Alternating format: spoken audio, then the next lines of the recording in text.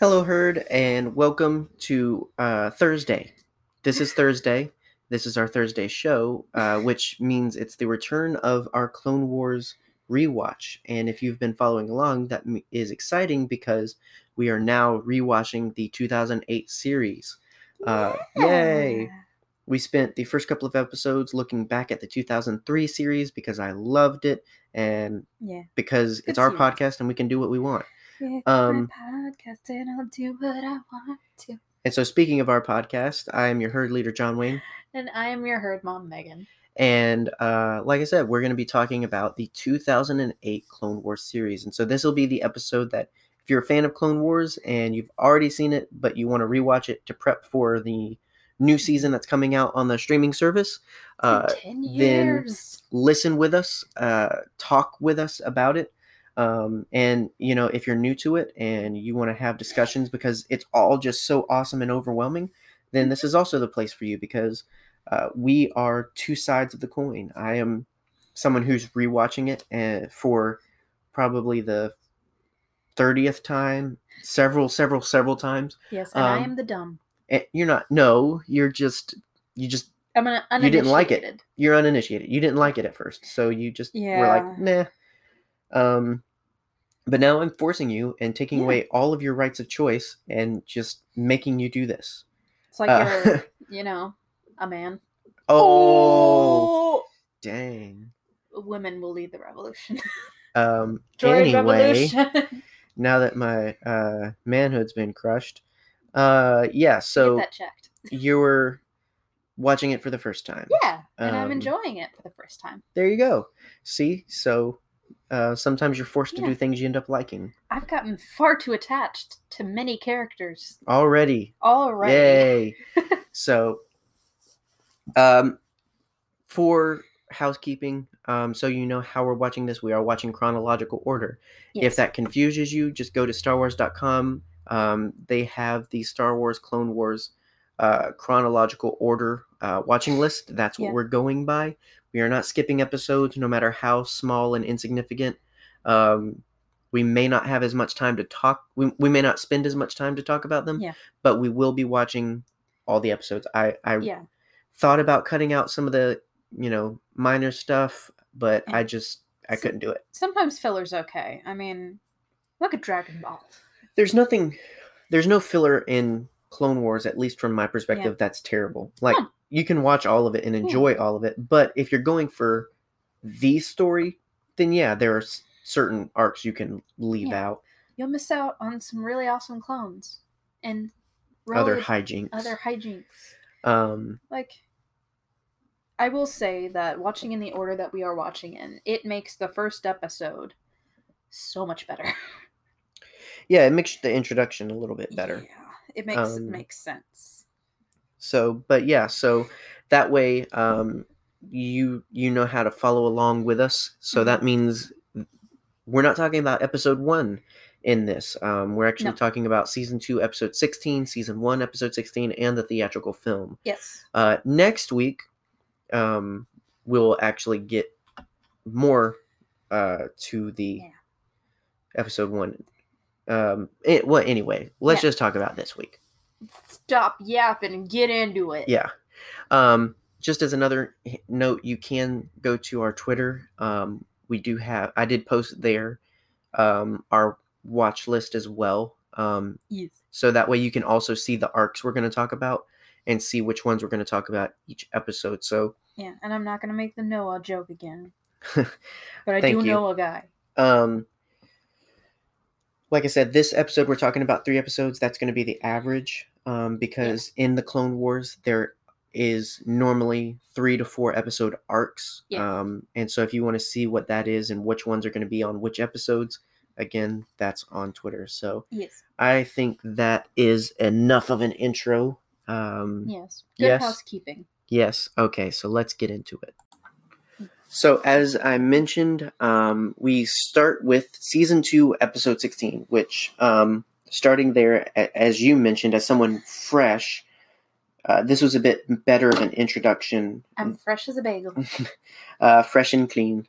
Ain't nobody dope as me. This was a better intro for you than going in numerical as I assume Yes. you did last time. Yeah.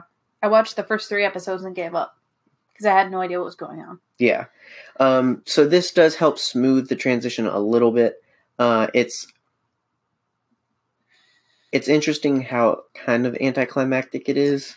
Yeah. Just as a start of a series as a whole. I do think that the theatrical film, which is technically third in what we're going to talk about, but I think the theatrical film does well to introduce. Yes. But when you watch the episodes that come before it, so when you watch it in the order that it's supposed to be, so season 2, episode 16, season 1, episode 16, and then the film, yes. You don't have that grandiose theatrical introduction. You just have, here we are. Mm-hmm. But I think overall, if you watch it chronological, it will be a smooth introduction. And so what we'll kind of do is I'll read the opening narration and we'll talk about the episode.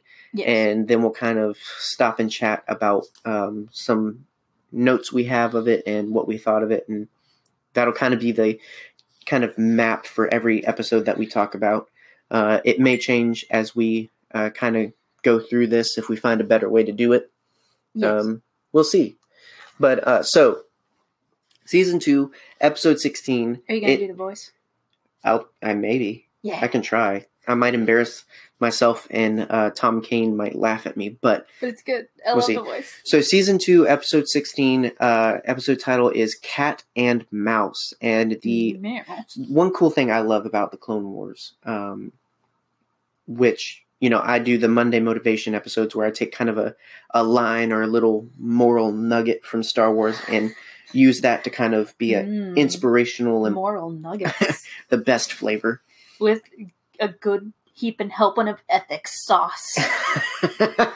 Sorry. Coming to a McDonald's near you. It's better than Szechuan. Yeah. So, yeah, I kind of take that and kind of make a positive and motivational kind of episode about it. Yeah. Every episode of the Clone Wars starts with a moral, which I really love because, you know, Star Wars is already full of it. It's great. It's those nice little keep in your back pocket moments that help you remember the point of a story. Yes. So I keep a lot of things in my back pockets. You're a woman. You don't have pockets in your pants. I wonder whose fault that is, John. I don't make pants. Make pants, not war. What are these? Pockets for ants? I keep ants in my pockets too. So this episode's moral is a wise leader knows when to follow. Yes. The opening narration, I'm not going to do the voice. Oh, come on. For me. Oh, my goodness. Just a little bit. It's my favorite part of every episode. Well, it's basically just Admiral Yularen. Exactly. I like how he's the arm. Oh, my gosh. Come on, John. An impenetrable defense. Separatist ships blockade the resource-rich planet of Christophsis. I'm not doing that the whole thing. I love it. Trapping Senator Bail Organa and his relief effort. Desperate to aid the esteemed senator, a Republic task force under the command of Jedi Knight Anakin Skywalker must break the impasse. But time runs short for the senator and the good citizens of Christophsis. What about the bad ones? How good are they? Exactly. Are they worth it? Are they like Nineveh? Oh gosh, the worst of the worst there. So the episode, we kind of jump in to an already begun battle. It's a battle mostly of wits and tactics in this episode, rather than your traditional shoot first, ask questions later. Which isn't very effective if you think about it. Yeah. Dead people don't usually ask questions unless you got a Luigi board. How do Luigi board? Can you get Burgundinet from Luigi board? Do you need to get it from a witch or vegan? Oh my goodness. So many rabbit trails. So the Separatist blockade is led by Admiral Trench of the CIS, and he's got a very firm blockade of the planet, keep preventing any Republic resources to coming through. Admiral Trench is a giant spider. Yeah. I'm trying to see. I don't think I had a note of what his species is called. He's just a spider boy. Yeah, he's a giant spider. Same thing as Mr.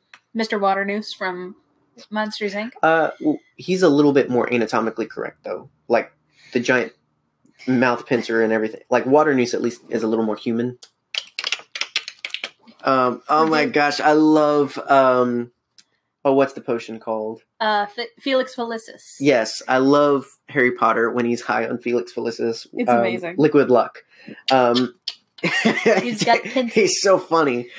So if you just imagine that scene as all of Admiral Trench, Yes. then you're in. You got it. Go. Ooh. If they do him in a live action, played by Daniel Radcliffe. No makeup, no nothing, just his fingies. Oh my goodness. So many rabbit trails. Admiral Trench is intent on preventing the Republic from aiding Senator Organa on the ground. This requires a stealthy approach in order to aid the ground troops. And so enter the stealth ship of the Republic. It's a new experimental ship. Mm-hmm. It's very submarine-like, but it's also very reminiscent of the original Millennium Falcon design, which is, instead of being like a giant donut, it's more of a hot dog. So hot dog style, not hamburger style. Yes. Okay, there you go. That go. would have been the better. I want a donut. That's why I said donut. I want ice cream. Let's go get ice cream and donuts. Oh yeah. So bye guys. Let's be fat. No. It's a very elongated tube-like ship. Those are the best kinds. Is what it made me think of. It made me think of the Ralph McQuarrie Millennium Falcon. And so, of course, the plan is to have the best pilot, Anakin Skywalker, take the ship and sneak past the blockade. But the plan quickly changes when Adam Trench... Adam? Oh my goodness. Adam Trench. For president, when 2018. Admiral Adam Trench gets worried when the Republic's not doing anything, so he's like, That's such like a name for a giant spider. Just Adam. Adam. Oh my gosh, what was Billy's son's name in Grim Adventures of Billy and Mandy? Oh my gosh. The giant spider. I can't remember. I loved him so much, though. I felt bad for him. I freaking love that show. Anyway, this is going to be a fun episode. So the Republic stops attacking because, yes, their secret spy ship is out there, and you don't know where it is, so you might shoot it. This gets him worried, so he decides, we'll provoke him. So they shoot some missiles at... They have hyena bombers bomb the location where Senator Organa is. Yes. And so, which is effective. Yeah, essentially it upsets Anakin, so he's like, I've got to do something, because, that's his personality. Well, that's like most episodes of the Clone Wars. It's like, oh no, I've got to do something. I'm upset. So he decides to use the stealth ship's abilities to turn the tables on Trench, and so that's why I say it's a little bit of wits and tactics, because, Anakin kind of decloaks attacks, recloaks kind of thing. But Admiral Yularen figures out they're going against Admiral Trench, and he warns Anakin and says, he has experience with taking down stealth ships before, because apparently Trench is just this very great military tactician.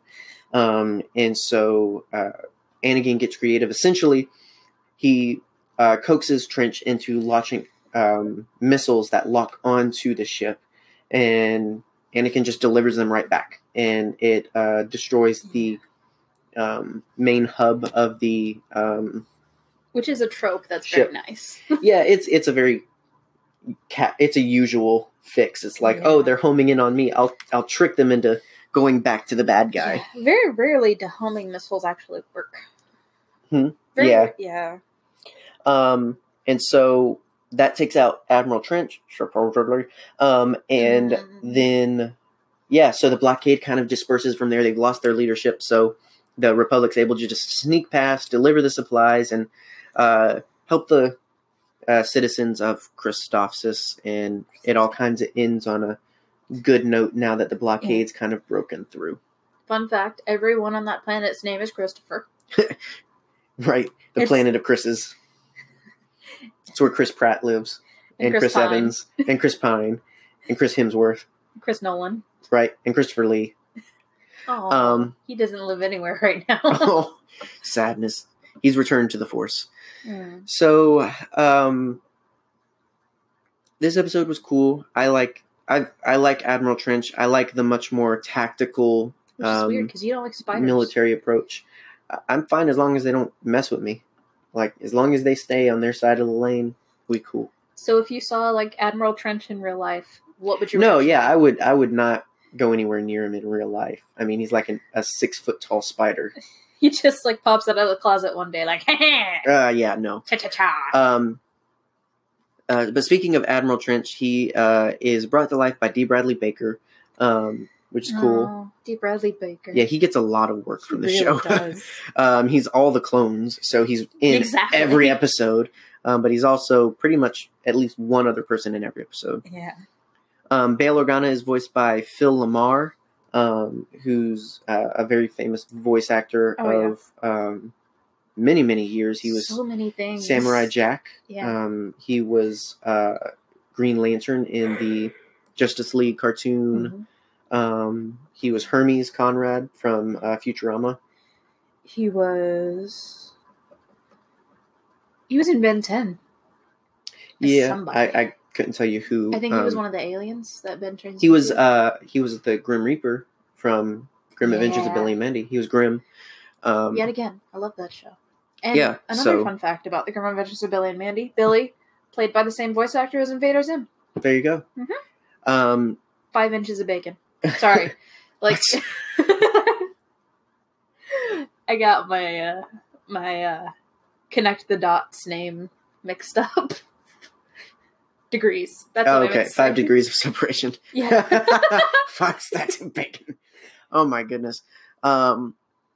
And so as I mentioned, the stealth ship reminded me of a submarine, and that was intentional because the combat of the ship-to-ship battle was meant to resemble World War II era submarine battle. Much more. You don't have a clear sight. You kind of have to trust your tactics, kind of thing. It's very battleship oriented. Of you kind of just take some pot shots, but then when you do make a hit, you kind of got to calculate off of that. Okay, it means it could be here, here, here, kind of stuff. Very cool stuff. I just imagined something that I need you to draw. Like a down periscope kind of situation, but it's R2-D2, and like a viewer comes out of like his butt, his legs fold out to be like the handles of the periscope, and his head goes up. Like, oh my goodness, submarine R2-D2. Yep. Oh, that's cute. Yeah. You drew me an AT-AT. ATST. ATST. Yeah, I drew R2-D2 ATST. Yeah. Which we need to put that on Twitter. Yeah, it's like he was a giant walker. It's one of my favorite things you've ever drawn for me. That's sad. I've drawn a lot of things. That was a silly little doodle. Exactly. Those are my favorite. Oh, well, I like your doodles. I've been trying too hard then. Bail Organa in the episode, he asks Obi-Wan for help and says, "You're my only hope." It runs in the family. They don't have a lot of hope in the Organa family. Yeah. They need to rely on other people. And they just need Jesus. Right. He is your real, true only hope. Jesus can do what Nintendo don't. I mean, you're not wrong. Sigma Bim Bam reference there. Whatever. We also meet Clone Captain Rex of the 501st. Who I immediately fell in love with. I freaking love Rex Pinky. already. And fun fact, he's named after the original pilot of the Star Tours ride at Disney. Mm-hmm. That's the original Captain Rex, who is going to soon be the DJ of the Cantina at Galaxy's Edge. Are you excited? I'm excited. I'm excited. So, what'd you think overall of the episode? Well, I'm not crazy about like war movies, so it wasn't quite my cup of tea. I will admit to kind of zoning out there a little bit, but I think for my first foray into the full Clone Wars storyline, I think it was a good start. Mm-hmm. Like, I like weird characters, and so Trench kind of got in there. Yeah. But yeah, it was a lot of fun. Yeah, it's such a specific style. I can see it. It's a kind of cup of tea episode where you watch it more for the story rather than the full thing. Yeah. Kind of thing. In order to like get me to like stuff like that, you got to have great characters, great story, great mission, great everything. Mm-hmm. You got to have a Chirrut Imwe. It basically has to be Rogue One. Exactly, that's what I was getting at. Like, I love Rogue One so much. Yeah. And that's what I tell people. Like, if you like war movies and you like Star Wars, Rogue One is perfect. If you like Star Wars movies, that was a joke that became not a joke. That one should have stayed inside. Awkward. Sorry. If you like Star Wars movies, then this is the podcast for you. If you don't like Star Wars, you have the wrong podcast. Or maybe the right one to convince you that you're wrong. Who knows? You know, because there's no wrong people except people that don't like Star Wars. Amen, sister. So yeah, I think it was. And we'll talk about the actual first episode of the series next week. I did like this introduction more. It was much, and that's easy for me because it was my cup of tea. But I did like this as a better episode 1. Like I said, I wish the intro was much more theatrical. I felt like the film did a great job of introducing. But definitely this I thought was a good episode to start with. Yeah, definitely. So, alrighty, moving on. Alright, so moving on to the next episode, we have season 1, episode 16, which I don't know if it was purposeful or coincidental, but I think it's nice that season 1 and season 2's episodes are both episode 16. Yeah. Just nice to remember. But this episode is titled Hidden Enemy, and the moral is truth enlightens the mind, but doesn't always bring happiness to your heart. Which is very true. Yeah, ain't that the truth? Boy, howdy. Sometimes the truth hurts. It's not what you want to hear, but it's what you need to hear. So the opening narration is a planet under siege. Separatist forces mercilessly batter the beautiful and elegant world of Christophsis. Unable to defend themselves any longer, the people of Christophsis call upon the Jedi for assistance, hoping to save lives and prevent further destruction. Obi-Wan and Anakin Skywalker plan a daring ambush which can turn the tide of the fight for this crucial star system. Also, Hera's dad's in this one. No. No? Not in this one? No, that's next week's. Oh, beans. Yeah, we kind of watched more than these episodes, and so wanted to. Yeah, which is a good thing. Yeah. But yes, so next week we have to talk about that. Spoiler alert. Okay, I got it this time. You with me? You on it? You in it? I want some more of it. Get it, got it, good. All right, so this episode, it is in all 3 that we're talking about. The 2 episodes in the film are all in the Christophsis arc, so we're still on Christophsis, obviously. And so Anakin and Obi-Wan are hoping to kind of have a crucial strike that will end things permanently and make it impossible for the droids to continue battering the planet and its citizens. Yes. But it all goes wrong because droids just come out of nowhere. So Anakin and Obi-Wan are perched in 2 separate buildings on either side of the main pathway. And so the idea is that they'll ambush the droids below, but the droids ambush their ambush.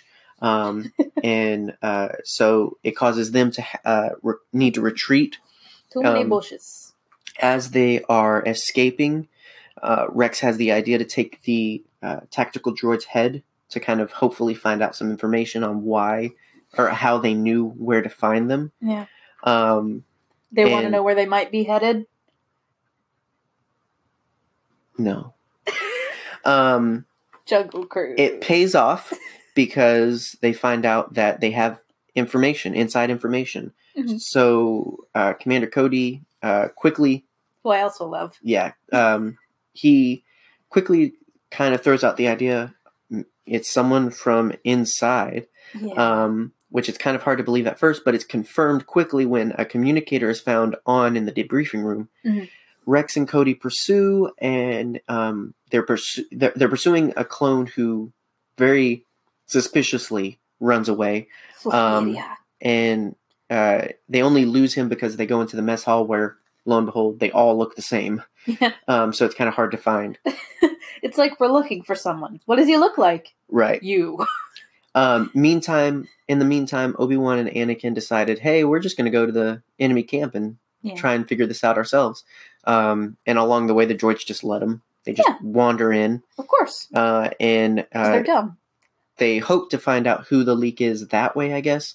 But instead, they discover that Asajj Ventress is there and is kind of pulling the strings. Yeah. She's a puppet master. At this point, we've figured out, okay, it's a clone. Yeah. It's obviously a clone who's leaking the information, which is kind of hard to wrap your mind around at first. Yeah. But which, as I've said, I've already gotten way too attached to the clones. Yeah. Like, watching Revenge of the Sith is gonna be rough. It's not even gonna take you that long. I mean, watching. Trust me. We're only in the first few episodes. Trust me, it gets worse. I don't like it. So, kind of as Obi-Wan and Anakin are facing off against Ventress, and Obi-Wan and Ventress are flirty, which is always awkward. It's so weird.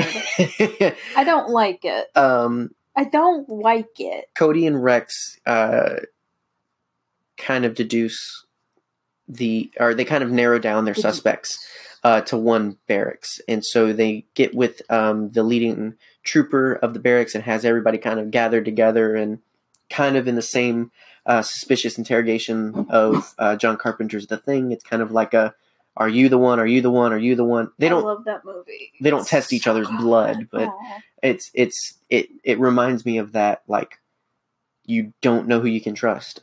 There's a couple of red herrings, but it's quickly outed that it's actually the leader of the barracks, the one who Cody and Rex have been talking to the whole time. His name is Slick. Couldn't have been a hint there. He tries to escape, causes some havoc along the way, but eventually Rex and Cody capture him, and all the way onto the enemy camp. Anakin and Obi-Wan fail to capture Ventress, but she flees the planet onto her next important mission, which we'll find out about next. She always likes to stick her neck out. Her neck's not abnormally long in this. She's always. It was an artistic choice, Megan. She's a giraffe. Oh my goodness. Although I will say I like her face paint a lot more, or her tattoos. Mm-hmm. Her decorations a lot more in this series. Yeah, it's a little bit more ornament. Yeah, and she has eyes, which is nice. Yeah, well, pupils. She doesn't have the TMNT eyes. Yeah, I love that. I love that show. So it ends. We've got a clone trader who. It was actually interesting because Alex and Molly on Star Wars Explained recently answered a question about this of like, what happens to those clones like that turn bad? Which I don't even know how frequently it happens, but yeah, they kind of said what I thought of is just like they probably kill them. Probably. Like, I mean, you wouldn't probably put them in jail. Yeah. I mean, like, what would that? They were literally created to be soldiers, and he can't do that right. So let me step up on my soapbox so that I can get on my high horse. That's something that I don't like, and I think was very intentional. That clones are treated as completely disposable. Like, I've talked about this before, but yeah, it kind of sits with me in an unsettling way. I think it's meant to, because I think, especially for it to come from the Jedi, I think it's meant to serve as that. Because there's actually instances where even the Jedi seem to... I mean, Obi-Wan in Revenge of the Sith, when Anakin wants to go back and help the clones that are giving them cover fire, Obi-Wan says... And it can be taken as a very military kind of mindset, where it's like, they're doing their job so we can do ours. But, I mean, really what he's saying is they're dying so that we don't. They're taking all the fire so that we can do the real important mission. Like, Clones matter. Yeah, it's. I think it's meant to be unsettling. It's unsettling, Yeah. I agree, but I think it's meant to be. I think it Yeah. is purposeful because it causes you to question, like, the Yeah. Jedi, the good guys. Clones are people too, guys. Exactly. So, Clone rights. and the great thing clones is, should this be is going to come up a lot. This is Yeah. this kind of conversation is going to come up a lot in specific instances, Yeah. which I think is going to be really cool. I mean, especially when we talk about the episode with number 99. Yeah. So yeah, like next week's. No, but that's the thing where it leaves the option open of maybe they kept him around, but 99's different Yeah. than a criminal. Like, Yeah. you know, he's a defect, but he's still useful. He's also real precious. Yeah. With Slick, you know, he's just straight up criminal. Like, he broke programming. Mm-hmm. You know, so it's much like, well, this phone doesn't work the way it's supposed to. We'll get you a new one and destroy this one. I hate it when my clones explode when I'm charging them. What an obscurely, like, that was years ago now at this point. That was 2016. Right?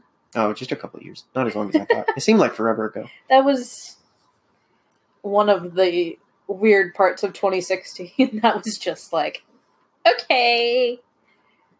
That's happening. There were several parts of 2016 that were like that. Everything's been terrible since well, since I can remember. Well, which one? Anyway. Hey. So some notes on this episode. Ventress is now voiced by Nika Futterman. Awesome name. I wish I'd thought to include some other credits of hers. But I don't recall the name off the top of my head. But it's a very different voice. She actually has a lot more dialogue, obviously, in this. She's much more present in this than... She's not just a appear and disappear character like she was in the original Clone Wars series. But she does have a new voice. It was Grey Delisle that did her voice in the original. Yes. Yeah, I have the note on here that the dialogue between Ventress and Obi-Wan. It's creepy. There's actually, and it's not really a spoiler because it's nothing significant, but in the book Dark Disciple that has to do with the end of Ventress's story in the Clone Wars. It was originally supposed to be episodes, but when the show was canceled, they made it into a canon book. So you can go out and read. It's a great, great, great book. There's a couple of times when, like, Obi-Wan is coaching another Jedi that's going in undercover to find Ventress and says, like, she's something, and she's going to be flirty, and if you ignore her, it'll probably give you away. So you've got to kind of banter with her.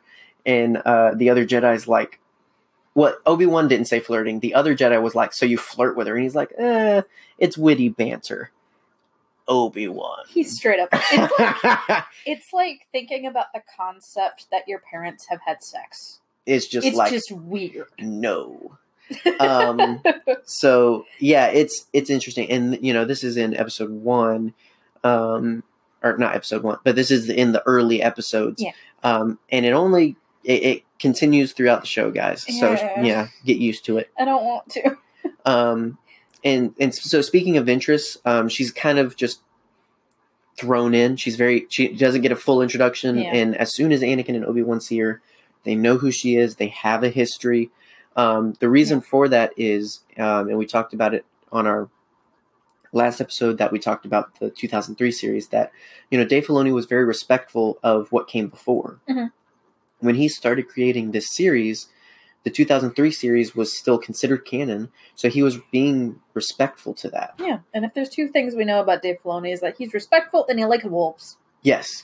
That's pretty much his personality. And so, for all intents and purposes, when Filoni was directing and working on this, what had come previously in the 2003 series was Ventress's introduction. Yeah. And you got to figure, 5 years later, you still probably have some of the same audience, so they would recognize her. Yeah. I know I thought it was cool seeing her return. So if it seems odd to you, just kind of keep that in the back of your mind. And if you're like, well, I haven't seen the 2003 series, then go watch it and then go listen to our episodes where we talk about it. Yeah. I mean, I like Ventress. There's a good reason that when I went to Launch Bay and made my lightsaber, I made a lightsaber, by the way, I kind of chose her hilt Mm-hmm. in a way. Yeah. So yeah, Ventress, great character. If not for the flirty dialogue with Obi-Wan. Yeah, it's weird. And it goes both ways, so it's not one-sided. That's the gross part. Yeah. So yeah, so interest. It like I said, gives that interesting conundrum of, okay, so what happened to Slick?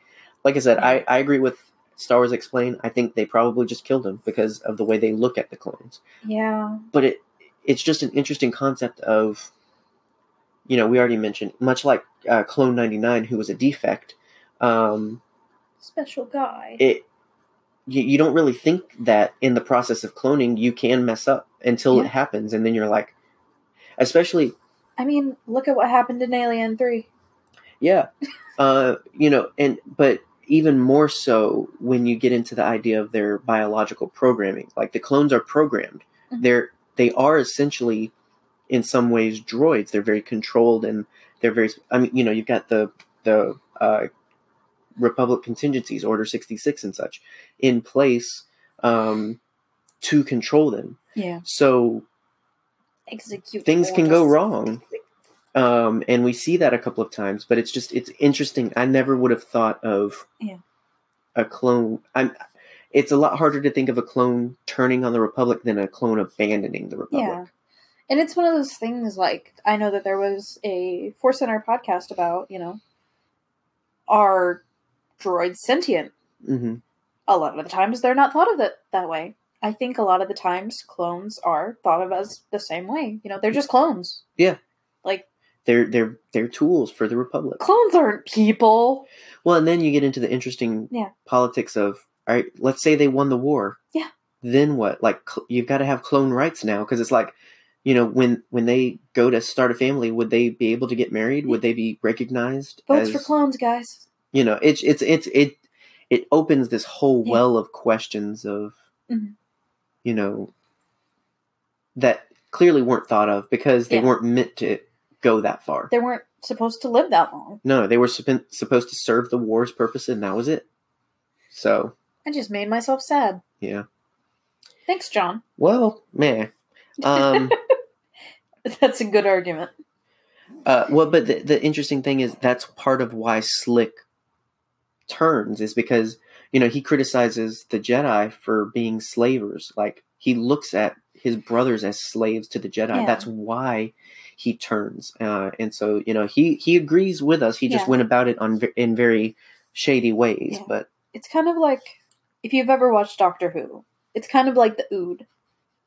Oh, yes. It's very much totally so. Like, there's an arc of episodes where there's aliens that are treated very similar in their secondary rights to clones. And it's very sad. They're treated as servants, basically. Yeah. Well, and the thing is, the saddest part is that it's not too dissimilar to reality. Yeah. Not too long ago, this was what America looked like. Yeah. And in some cases, there's people that still think America should look like this. We call those people words wrong. I can't say. Yeah. This is a family-friendly podcast, except for the whole part where you earlier mentioned, the trauma of thinking about your parents having sex. But that's just life, baby. That's that's the great part of Star Wars, is it can lead into these much deeper, real conversations of, hey, you think it's that bad for clones? Mm-hmm. Well, guess what? There's people actually treated like that. Yeah. There's an interesting dynamic of, like, if we were watching this with our kids, that would start such a good and necessary conversation of, hey, do you think that this way the clones are treated is right? Well, if you imagine, as hard as it is to believe, I would love to say that I can see a world where our kids are going to grow up where there's no racism, but that's probably not going to be the case. So, but to know that I could probably use Star Wars to help them understand and find value in people that are different and not like them. Yeah, it's assuring. It's a great way to be able to introduce real, deep morals. It's not dancing around the issue. It touches the issue very, spot on. Yeah. So It's like our kids are going to grow up with Mr. Rogers' Neighborhood and Star Wars to teach them morals, because I'm not showing them this drivel. Yeah. So anyway, we got really deep and off there, but Sorry. That's the beauty of Star Wars. We can do that, you know. Yeah. But don't forget, guys, this is just a kid show. Yes. I mean, dealing with subtle racism and, you know. Yeah, and this is season moral 1. ambiguity. This is season 1, episode 16. So it's still early when it starts getting into these things. So, like I said, it's only downhill from here, guys. But anyway, all right. So on to now the theatrical film. Ooh. Whoop. Nice transition. How was that? So now with all that, we get into the theatrical film. So this is the film that really started it. Yeah. Introduced the world's bravest muffin who must be protected. Captain Rex? Well, yes, but also the fulcrum herself, Ahsoka Tano. Ah, yes, of course. The sweetest muffin. She's blueberry. Yes, fan favorite, very beloved character, Ahsoka, and so yeah, we get into. I really like the film. I think that I don't necessarily think that it should have been which this was before like streaming films or anything like that. But I don't think this deserved a theatrical release, and I think that's what worked against it. But overall, I think the film's good. Yeah. It is early in the production, so it suffers from what a lot of like season 1 episodes suffer from, where it's just a little.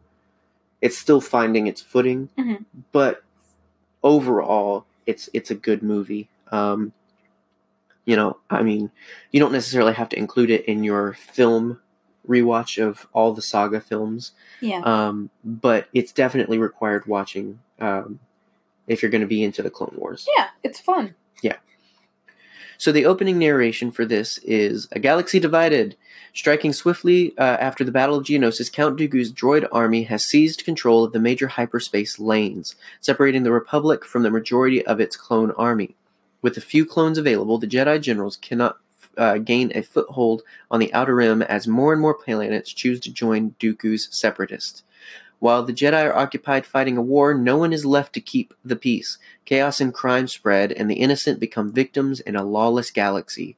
Crime lord Jabba the Hutt's son has been kidnapped by a rival band of pirates.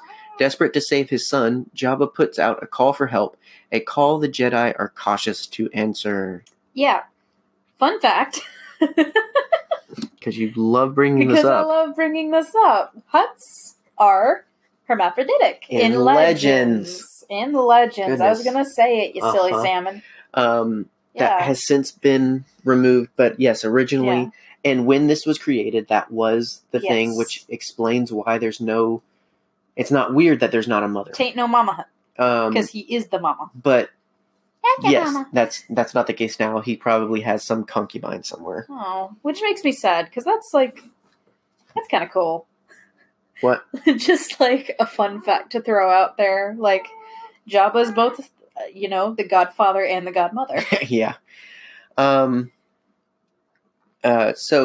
But yes, in Legends. But yes, now he has a kid, his little Pookie Muffin. Which, adorable. Yeah. He's cute and stinky. I love him. And we actually have some cool notes about him later. Yeah. So, during the opening scene, we see what we come to know as the abduction of Jabba the Hutt's son. And so Jabba reaches out to the Republic and says, hey, if you have any information, give it over.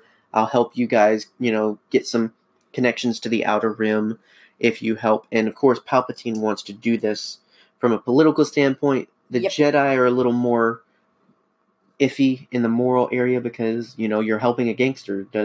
Does helping him condone what he does? When it gets kind of weird. Yeah. It's a very, interesting ethical conversation. Yeah. And let me ask you, what is your opinion on that?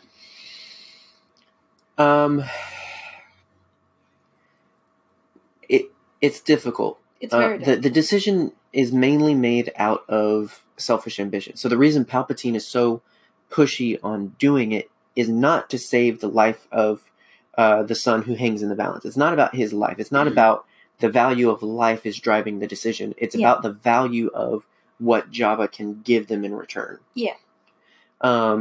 So, Palpatine's perspective is negating the whole history and past and business of the Hutts to say, no, let's help them because they need help and because we can use that against them later. Yeah. The Jedi, their perspective is much more of, yes, we should help because someone's life is in danger, but do we really want to be dabbling with the Hutts? Like, where will this take us if we begin this relationship? Yeah. Is it better left to say, hey, let the local authorities find your son? Or should we really step in? So it's like, it's one of those things. It's like the police helping a mob boss find his kid.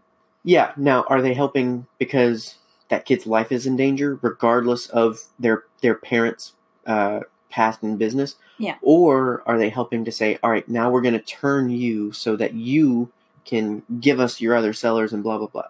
But then you get the idea of, well, you're not getting him off the streets, but at least you're using him to get other people off the streets. Yeah, but you're still allowing him to do bad things. So yeah, it's one of those things like you can constantly go tit for tat of this, but that, but this, but that, but this, but that. And at the end of the day, if the kid's safe at the end, I'm cool with whatever you got going on, dude. Well, my thing would just be like, we'll save your son, but, we're taking you in as soon as, he's returned safely. Yeah. But then you get into the moral question of, well, then doesn't that ruin the kid's life anyway? Because now he's going to go into the orphan system. With the Hutts, he wouldn't. He would go to some other gangster family, but which you know what I mean.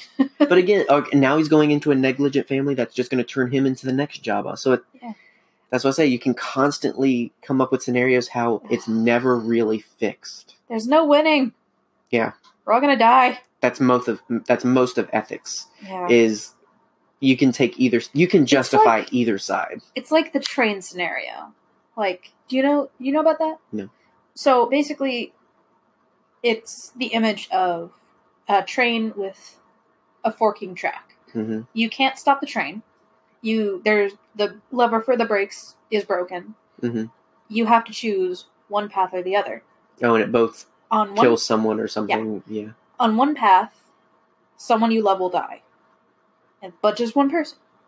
On the other path, I think something like 10 people that you don't know. So, what would you choose? Yeah. Yeah, you can justify it either way. Like, you can justify what you want to. Yeah. So it's tough. Anyway, the Jedi end up helping. Yes. That's what ends up happening. And because... Didn't mean to get into ethics and moral ambiguity. We were going to save it for later, but it can happen now. It's fine. Of course, because, it's Star Wars and only, the best of the best can help, they decide, hey, let's have Obi-Wan and Anakin do it. Of course. They're still on Christophsis, finishing up there. They win a small battle that kind of drives back the droids, and as that happens, shuttle arrives with... Yep. Filoni presses the muffin button. They believe it to just be, message carrier of, hey, we need you to come back. Some slug baby's in trouble. But instead, it's, apprentice delivery. The most adorable baby. It's so interesting to go back in, because this is the first time since finishing Rebels that I've gone back and watched Clone Wars. Yeah. And so it's so interesting. She's so small and so round. Yeah, she's grown up so much. It's so crazy.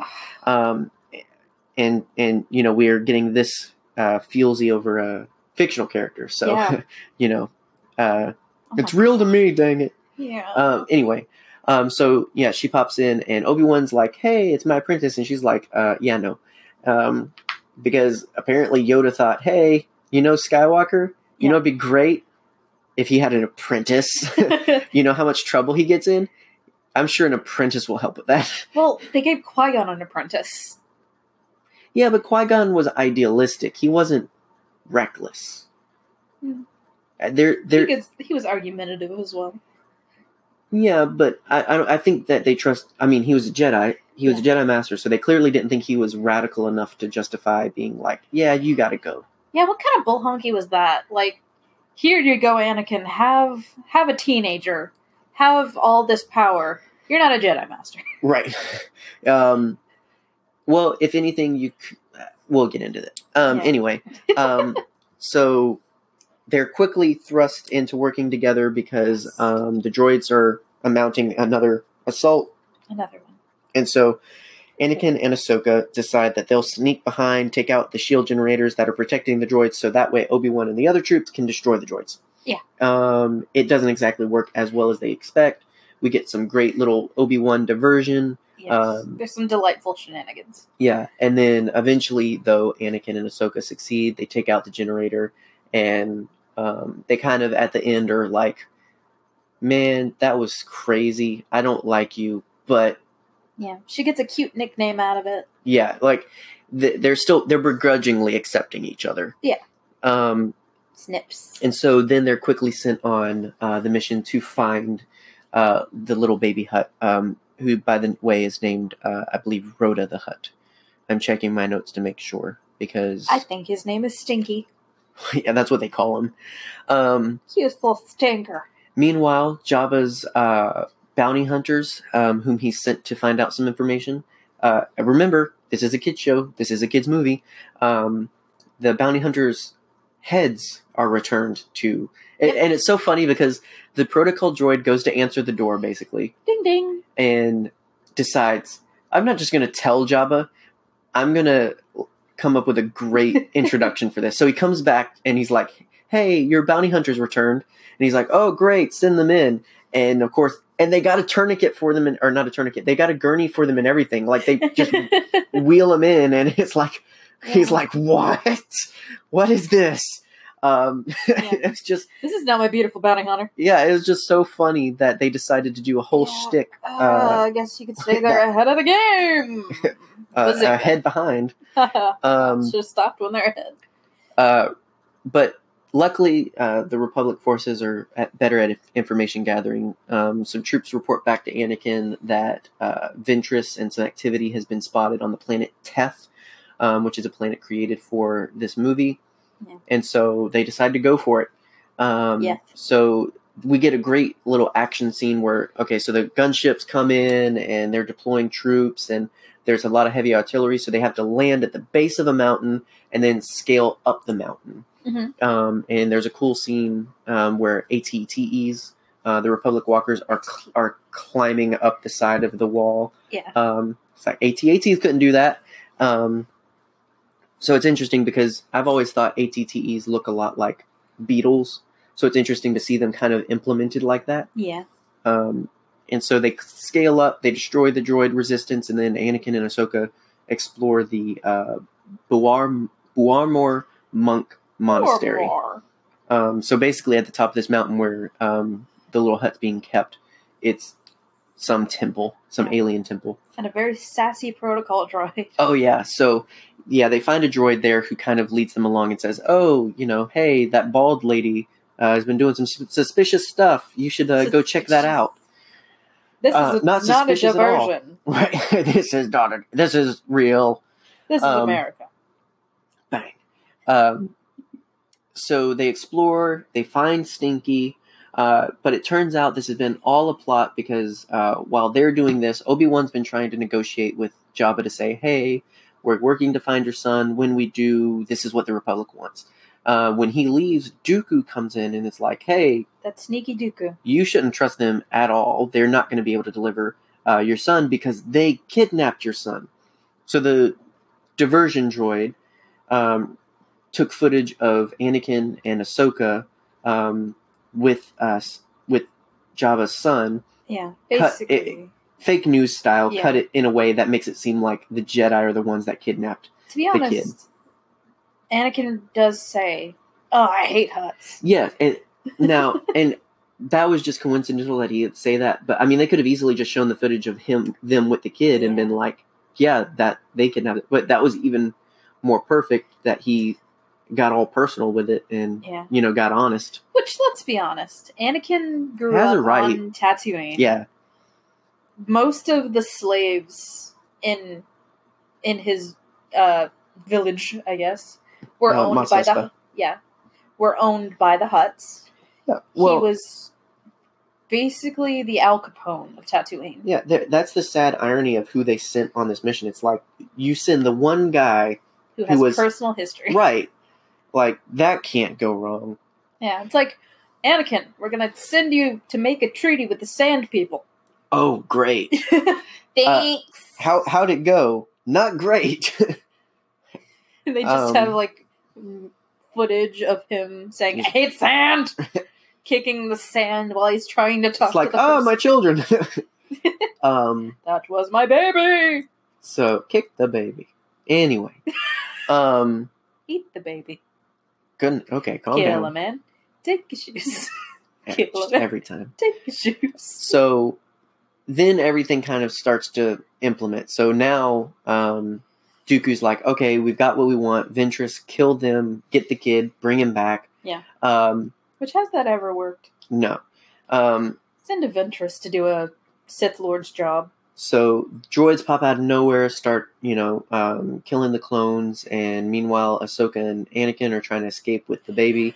They end up finding, I guess, Ventress's ship, or just a ship in general that's there. The suspicious droid Duex ship is on the ship. So I assume we're meant to believe that was Ventress's ship. Yeah.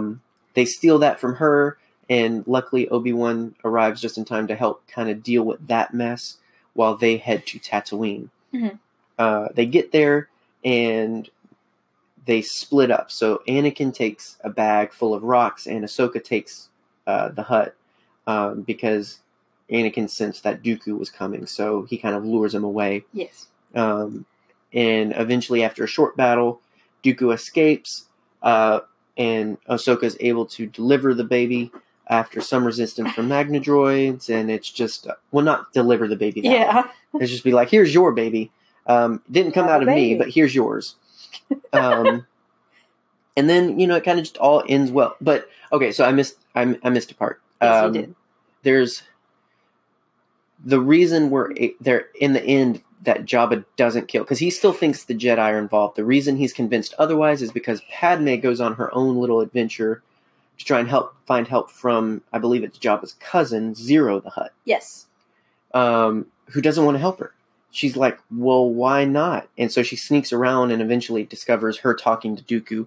And it was Zero all along who was helping Dooku do this, because Dooku was then going to give Zero Jabba's power, or some convoluted plot like that.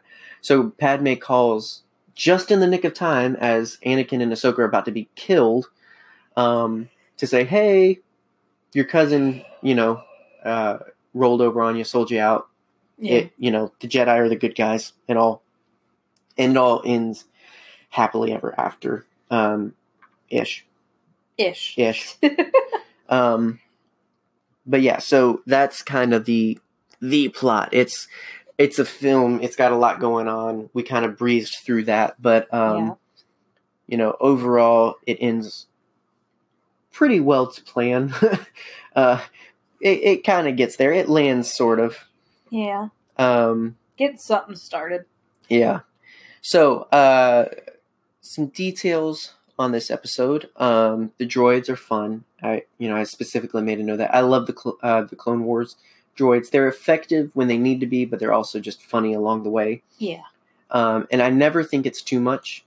For the most part, I think it always works because it's meant to reflect the poor programming, the cheapness of the battle droids. Yeah. And so I think it does a great job. I particularly like, there's one scene where one of the droids is like looking down the cliff at the climbing droids and ends up falling over. Yeah. Or it's simple little fun stuff like that. Yeah. That's what kind of makes me really enjoy the Clone Wars, is those little subtle things that aren't very subtle sometimes. Yeah, it's not much, but it's enough to be like, heh.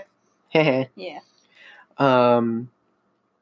the interaction with Anakin and Ahsoka is already great in this. They got chemistry, definitely. Yes, and that's just a great reflection of the writing behind the film, and also Anakin and Ahsoka's voice actors. Their own chemistry comes through, I think, a lot. And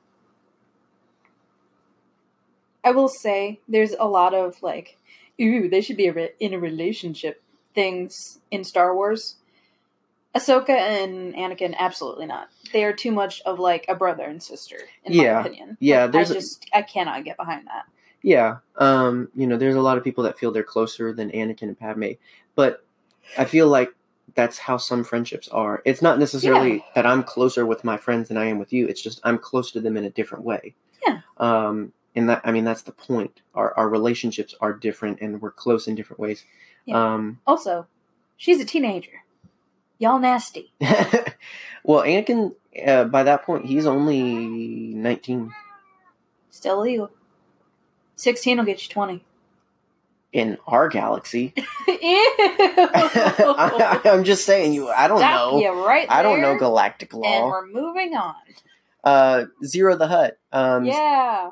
Zero the Hutt is a very 60s noir style to him and his little hangout. Like he literally has a hookah. Yeah, and well, all Jawas, not all Jawas, all Hutts kind of smoke hookah. Yeah. And eat frogs. Yeah. That speak. But like as soon as you're introduced to his little dive bar, there's like the saxophone in the background of the wah wah wah. it's so like, and the weird thing is like Zero's very much, and it is a dude.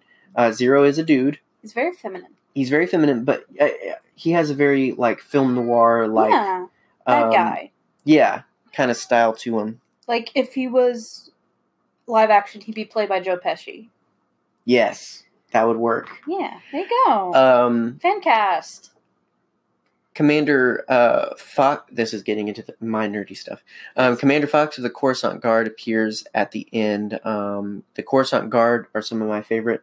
The Coruscant Guard shock troopers. So they're a division of clones. Yes.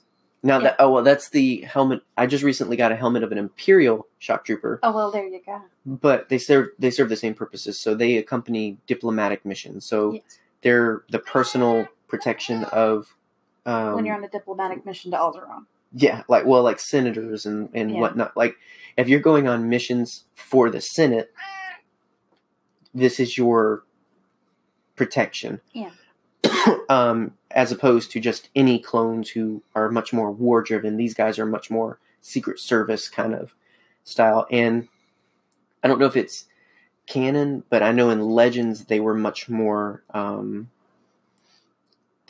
strict. It was in their programming that they be far more, because they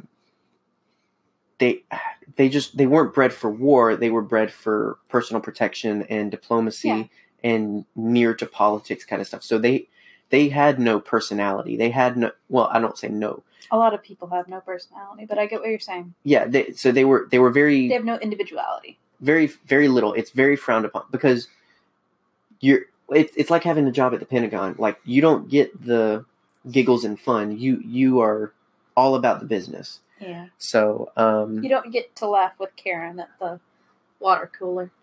Yeah.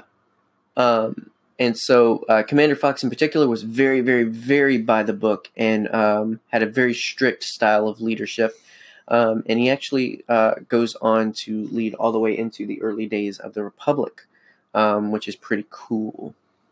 And so we actually get to talk more about the Coruscant Guard next week with one of the episodes. So I like them because they have a really cool design when we are introduced to them in episode 3. And so really, really big fan of them. They've got red armor, so that's pretty much why. Yeah. But cool. We got some great characters. Like it's not just because they're cool. We ended up getting some great characters out of them. So like Commander Fox, we've got Commander Thyre, or Lieutenant Thyre to Clone Wars fans, and such. So I'm very tired. Me too. Behind the scenes, for let's pause there. Go ahead and kind of have what did you I mean, we've kind of talked along the way of it, but what were your overall thoughts of the film? It didn't really feel like a film to me. It felt more like a cluster of episodes with no commercial break. Which is exactly what it was. Yeah, it was just, I don't know. It was a little weird. I mean, I liked the contents. It's just, it was kind of weird in the way that it was presented. Yeah, well, and I think that's what worked against it, is it was put out as a film. It was, emphasized to be a film, and then it felt like episodes. I think if it was done as episodes, it would be far more appreciated and liked. Yeah. It would have done better. Much like, Dragon Ball Z's Return, the God of Destruction movie and the Resurrection F movie are both actually the first 30 episodes of Dragon Ball Super. So when they released the series, guess what you got? If you've already watched the movies, you're watching again as episodes, which is how it was meant to be watched. So it's that awkward of all right. Yeah. I feel like it would have been better served to have just released it as a series. But they made the call and the jump to do that. But yeah. Any favorite bits?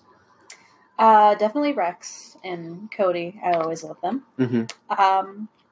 I was surprised at how much I liked Ahsoka. Just pretty much better. Immediately.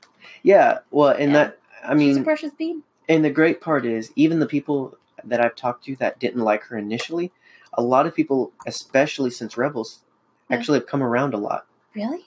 People didn't like Ahsoka at first? Mm-hmm. What's wrong with you? Well, I mean, people don't like Rey for some reason, so... I like to call those people wrong.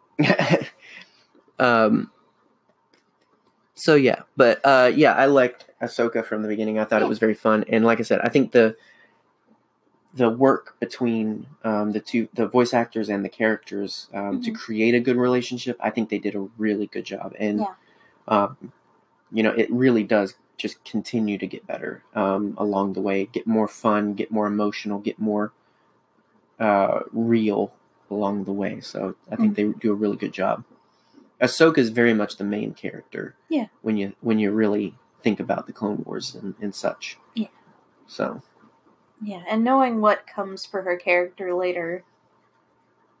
It's a rocky road. It's a rocky road. I want ice cream. Oh my goodness. Well, let's finish the episode and we'll get you ice cream. Good. So some behind the scenes stuff. I appreciate voice actors. I think we both do, and the work that goes into it. So we always like to highlight some of the behind the scenes stuff. Ian Abercrombie is the voice of Palpatine and Darth Sidious. Mr. Fitch. And he does a really great job of it. I think I really like his performance as Palpatine. It's sad that he has passed away. But he gets his work is finished by Tim Curry, funnily enough. He does an awesome job as well. He does a better job as Sidious. He doesn't do Palpatine as well. It's very subtle, but there's a difference. I'm biased because I love Tim Curry. Oh, and I do too, but I feel like he's always doing Sidious. Like he always feels and sounds like Sidious. He doesn't ever sound like Palpatine. But overall, again, I do love Tim Curry, so I'm more than okay with it. And he had big shoes to fill. Again, Ian Abercrombie did a great job. So he had very large clown shoes. Well, I don't know about that, but David Accord did the voice of Rhoda the Hutt. Must have been a very strenuous job making all those squeaks and coos. D. Bradley Baker is all of the Clone Troopers, of course, except Bob. Corey Burton is Worm Loathsome, who is the general on Christophsis at the beginning. But more importantly, Corey Burton was also Zero the Hutt and the IG-86 droid in Zero's bar. Fun fact, Corey Burton actually goes to replace Christopher Lee in the show. Christopher Lee actually did Dooku's voice. it was really cool to see, and you didn't catch. I did not. We went between. So Corey Burton was Dooku in the 2003 series. Yes. We watched that. Then we watched this, where Christopher Lee did it. And then we go back to the next week's episode, and Corey Burton's back as as Count Dooku. Yeah. I did not know. I did not notice at all. I love that. Like, there's people, if you're like me and then you catch it. But it was so fun to kind of just watch and wait and see if you got it. And I love it. I love voice double actors like that who do just a great job of continuing on the great work that was done by the original voices and such. So you want to know another weird coincidence thing? What? There were 2 people in Star Wars that played Count Dracula. Mm-hmm. Mark Hamill. When did he play Dracula? Okay, back in the early 2000s, there was a cute little animated series called Nina and the Count. And Mark Hamill played Count Dracula, and it was so cute. Interesting. I think we mentioned, or we may not have. I think we did when we talked about the Tales from Vader and the kind of Christopher Lee horror. But Count Dooku, or Christopher Lee, was the Count Dracula to Peter Cushing's Van Helsing. Yeah. That is amazing. Likewise, Peter Cushing also played Dr. Frankenstein, in which Christopher Lee was, I think he was Count Dracula in that as well. I don't know. I think I'd have to dig out my reference book, but I believe he also played Dr. Frankenstein at one point. And Christopher Lee was in the original Wicker Man, which was remade in 2006 into a Nicolas Cage movie, 6 Degrees of Cage. There we go. We made it work. That's my game that I like to play. So call it Face. Anyway, Anthony Daniels as C-3PO, go figure. Ashley Eckstein, the wonderful lady that she is Ahsoka Tano. Yeah. Nika Futterman is Ventress, as we mentioned, and also she played the suspicious droid.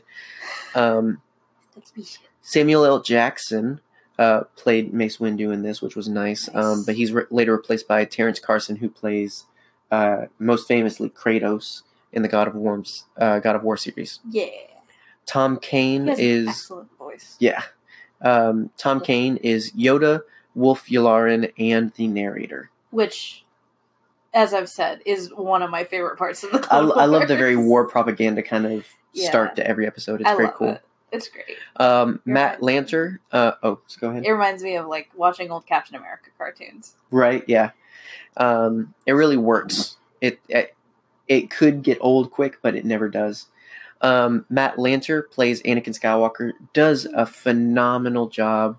I think he, Clone Wars Anakin for me is very definitive in his character. I think that's the Anakin that George wanted us to know. Yeah. And that in no way takes away from my love of Hayden and his Anakin. If anything, it helps me understand Hayden's Anakin more. Yeah, because definitely. We get 121 episodes, hours upon hours of development and depth for this character. Which, if you only watch the films, it's a pretty stark jump. Well, and then, someone pointed out, and I think you've mentioned it before as well, is that in Attack of the Clones and in Revenge of the Sith, he is in 2 very specific, very strained points of his life. Yeah. He's not just casual Anakin. He's a very specific, emotional Anakin. Yeah, you have a man who has lost his mother in Attack of the Clones and his aunt, dealing with, loving a woman who he's forbidden from. Yeah, and then you put that man through a war, a very intense war with a whole bunch of casualties. Mm-hmm. Yeah. Yeah. That's intense. Yeah, Hayden has the strenuous job of playing Anakin at two of his highest worst points. Yeah. You know, dealing with a lot of stuff. And so I think that's important to keep in mind when you're watching those points, is that Hayden's portraying a very specific Anakin in Attack of the Clones and a very specific Anakin in Revenge of the Sith. They're not different, but they're Anakin in very specific moments of his life. Yeah. Whereas this is just Anakin casual. Yeah. This is just Anakin as we know him in, or this is just how he normally is. And even in the show, we get great high points and low points of his character as well, where we see a little bit of that hint of Hayden's characterization of him and everything. Yeah. But I can't sing the praises enough of Matt Lanter and his portrayal, and also Dave Filoni's writing and George Lucas's direction of how they handled Anakin. Fun fact, Matt Lanter is also, I wouldn't say he's famous for it, but I love parody movies. One such is a movie called Vampires Suck, which parodies Twilight, and he plays Edward Cullen, or Edward Sullen, or whatever, the parody version of Edward Cullen in that. It's so funny. Okay. I hate parody movies. Moving on. Well, it was a funny movie. All right, whatever. Like Spaceballs, Young Frankenstein, that kind of thing. It's Frankenstein. It's Frankenstein. Would you like some milk? No, Frau Brucher. Anyway, so as we mentioned, Christopher Lee portrays Count Dooku, who later the job passes on to Corey Burton for the series. Kevin Michael Richardson plays Jabba the Hutt. He is famous to me for roles in shows like Transformers, G.I. Joe, and several other great shows. Okay, let me guess. Optimus Prime. Starscream. Bumblebee. No. Jazz? No. Megatron. Mm-mm. You're not gonna guess because you don't know him. Rampage. You'll know him when I say his name, but you're not gonna guess his name. Who was he? Bulkhead. Oh, you don't even know who that is. You were incorrect. From Transformers Prime. I don't think you watched that one with me. I know nothing. He also played other voices as well, but he played Roadblock in G.I. Joe and such. I love the dumb names that G.I. Joe characters have. Well, okay, so basically, he's typecast as the big black guy in cartoons, or as just the big heavy guy in other roles, because he is a big dude. He's a former football player and everything, and you see it when you look at him. He's one of the sweetest, nicest, biggest bears of a guy that you could ever meet, but he is huge and could crush your face with his pinky. Like, he's bulky. I'm gonna Google him. We also so we get Catherine Tabor as Padme Amidala. Does a great job of that. Oh, that guy. Sorry. Yeah. Completely just interrupted you. No, you're good. Yeah, that guy. He's done a lot of stuff with like Cartoon Network and Nickelodeon and stuff. Oh, he was the Joker. Oh, he was Shredder in Teenage Mutant Ninja Turtles, the Nickelodeon one you love. I do love that. Yeah, that was him. Oh. See that deep voice, that big beefy voice that he has? That works for all the like bad guys and big guys and heavy guys. Yeah. James Arnold Taylor, another one of my favorites. Love this dude. Played Obi-Wan Kenobi, and yes. I'm sorry. I just found out that Kevin Michael Richardson was Gantu in Lilo and Stitch. And also Schnitzel from Chowder. Yes. Rada. James Arnold Taylor. Yes. Is who we're talking about now. I know. You nerd. Your boy. I love James Arnold Taylor. I love him from Ratchet and Clank and from just so many great things, from Bionicle and all kinds of great stuff. He's just an all-around great guy, positive guy, and I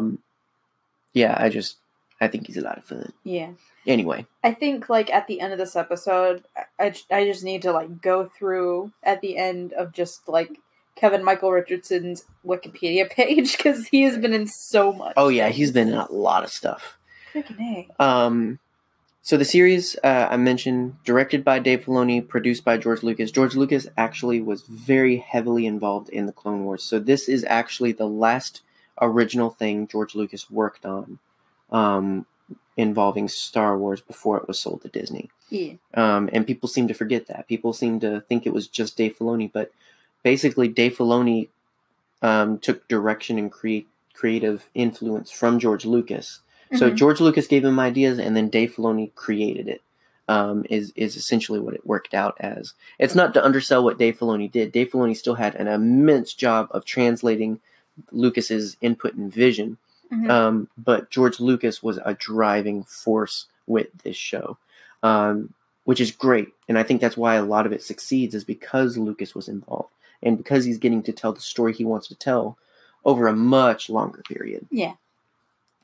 And so, as I mentioned, originally it was supposed to be 4 separate episodes, but a late decision decided to turn it into a theatrical release, and it was actually announced at Star Wars Celebration in 2005. Filoni's original idea for the series actually revolved around a reoccurring cast of characters who traveled aboard a spaceship similar to the Millennium Falcon, and the ship's crew would have included a smuggler, his girlfriend, a Gungan named Lunker, and a Jedi Padawan named Ashla, and her Jedi Master. Eventually, Ashla would become Ahsoka, and if you've watched Rebels, this actually sounds very similar to what would become Star Wars Rebels. Yeah. And so it's interesting to see that come up. Originally, though, characters like Obi-Wan and Anakin were supposed to be reoccurring. They weren't supposed to be the main characters. That quickly changes because get used to seeing them on screen. Not that it's a bad thing. I just do feel like sometimes it makes it less. It's not the Clone Wars. It's the Anakin and Obi-Wan and Ahsoka show. But meh. Yeah. There's so many other great Jedi I would have loved to see a little bit more of. We do get some great appearances later on, but yeah. Yeah. I also mentioned earlier that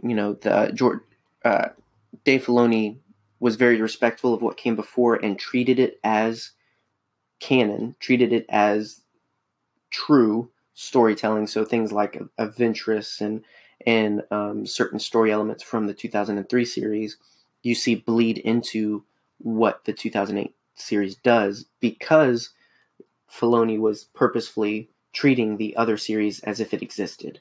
Yeah. Which is why my headcanon works too.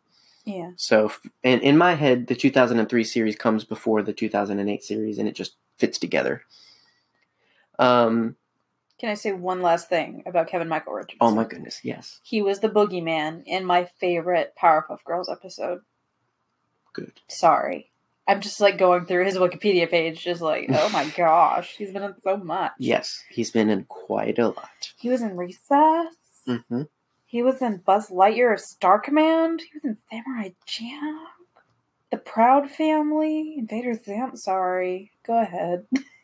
Oh, he was AJ's dad in The Fairly Odd Parents. And Santa Claus. Sorry. Go ahead.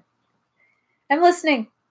You're listening, or you're here with me? I'm here taking with away your you, phone. and I'm listening to you, and I support you, and I love you. Okay. Well, I'm taking your phone.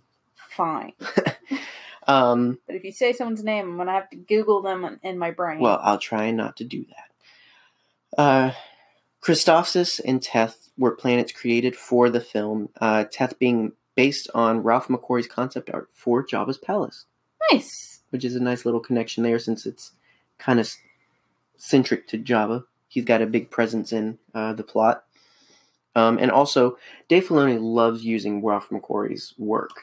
Yeah. Especially when we get into Rebels. I love it. Because I love Ralph McQuarrie's work. I mean, everything I've seen of the concept art that Ralph McQuarrie did, it is absolutely beautiful. Well, and I have 3 books. They're 3 giant art books, and it's a series of books that is filled with all the concept art of Star Wars, the original, and some into the prequels. But the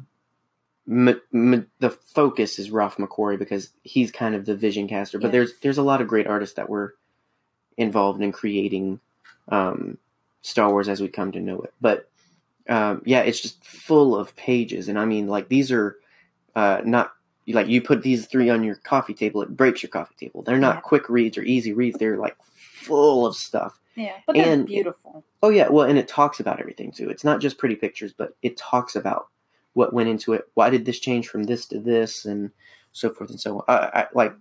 I get nerdy about that stuff, but yeah, that's really cool. I love Dave Filoni's use of Ralph McQuarrie work. Yeah. I mean, Zeb from Rebels is literally the original design of Chewbacca. Yeah. It's crazy. I love that fun fact. The Republic gunships. You pointed this out and noted this, and it was very purposeful on their part. The nose art is a homage to pinups and paint jobs that you would find on real-world planes in World War One. Yeah, I think the one that we see is really cute painting of a Twi'lek on the side. It's not. I wouldn't say cute, but my tummy is hungry. She's there. Yeah, they're very pinup inspired. It's very cool because, like, you know, I grew up seeing pictures of real life plane nose art from my grandpa's days in the Navy. I thought you were going to say women, but yes. Well, I mean, yeah. What? What? Just keep going. Anyway, so for me, it's very nice. It's cool. It's a cool little connection there to be like, yeah, that was a thing. That was cool. Yeah. You know, and it goes to show, similar to how they paint their armor. You know, the clones. It's like, you know, they get bored between war and just decide to say, hey, what if we draw Padme on the side of our ship? Yeah. Yeah, that's a thing. I know it's a thing. I'm disappointed in them. I mean, that's basically your mom. Not really, but they have no mom. Weird. I think the closest thing I have is whole beans. What's her name? The Jedi Master. Oh, Shakti. Shakti, yeah. Maybe. Mama Shakti. She's kind of. We'll talk about her next week. I'm not a big fan of her in this series compared to the last. You mean you didn't like her with the maybe 15 words that she said? She's just very cold and very, just not very colorful and warrior-like. She's very. It's a stark personality change. I'll say that. Yes. Anyway, so the last note was one I thought was really interesting. I actually didn't know about, but it's pretty cool. Jabba's little punky muffin, as he calls him, Rhoda the Hutt, might be small, but in fact, he's 55 years old. Wow. Old baby. Hutts spend the first 50 years in brood pouches of their parents and have the mind of an infant when they emerge. Jabba was 604 when he was killed. Wow. Yeah. Old boy. Girl. Hutts were previously hermaphrodites in what is now Legends, and is possibly the explanation for Rhoda's kind of sudden experience and unexplained appearance. Yeah. Now that that's Legends, I don't know if they'll ever throw away a line that says, "Oh, you know, that's my kid's baby mama" or something. I don't know. Yeah. I don't know if they'll ever address it really, but I'm pretty sure that Hutts were meant to be asexual at the beginning. I think, well, they're slugs, so I think they were based off of their real world counterpart a little bit, but yeah. So I thought that was interesting. Never really thought about how old Hutts could get, but there you go. They're like hobbits. Yeah, I guess so. They're not mature until they're in their early 60s. Yeah, because like Frodo was what? He was like 62. Good Lord, that's crazy. Yeah, and he had just reached his birthday was when he reached maturity. Interesting. Like, I freaking love hobbits. I know. I identify with them quite a bit. Well, yeah, you're eye level. You also wear the same size shoe. Ow! I'm not going to shave my feet for a while and just rub them on you. You've been shaving? I'm just kidding. I love you. Do you? I do. You just walk right into them, though. With my big feet. You said it. Oh, my goodness. You couldn't. Speaking of big feet, it's time to walk out of this podcast. Oh, good transition there.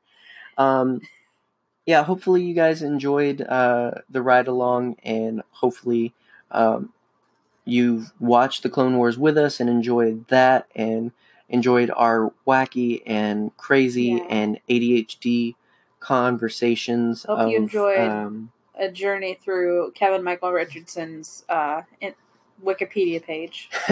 Just, you never know what you're going to get on these Nerd Herder things. Which, check it out for yourself. I'll send you a link.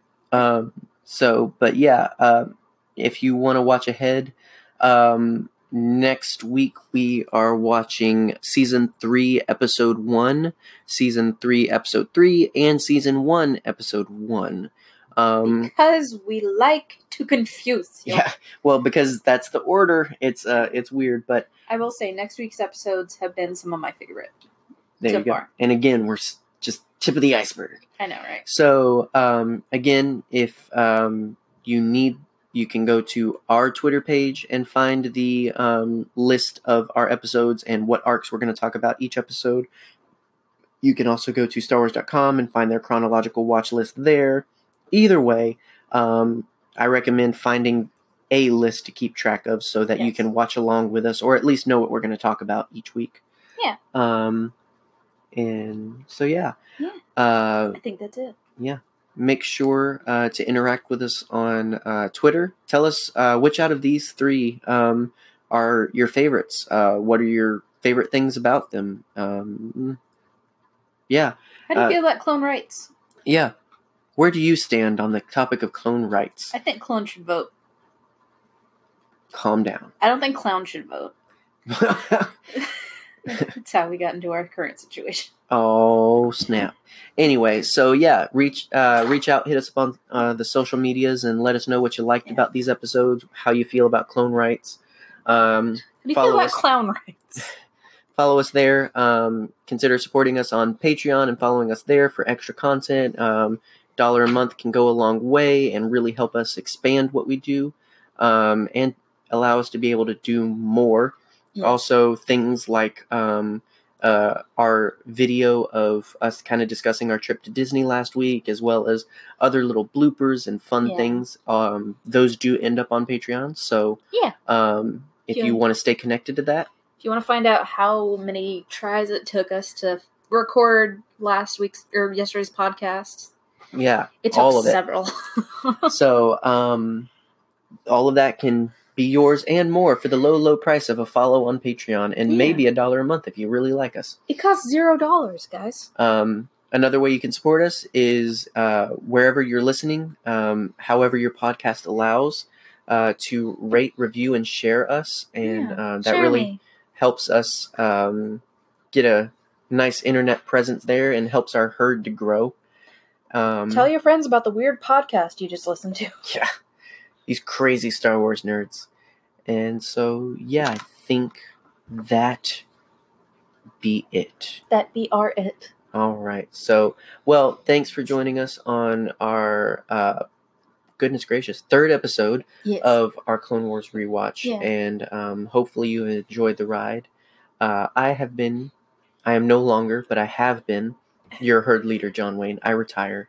And I remain to be your herd mom, Megan. Yes, and until next time. You're never getting rid of me. Stay scruffy! And may the Force be with you.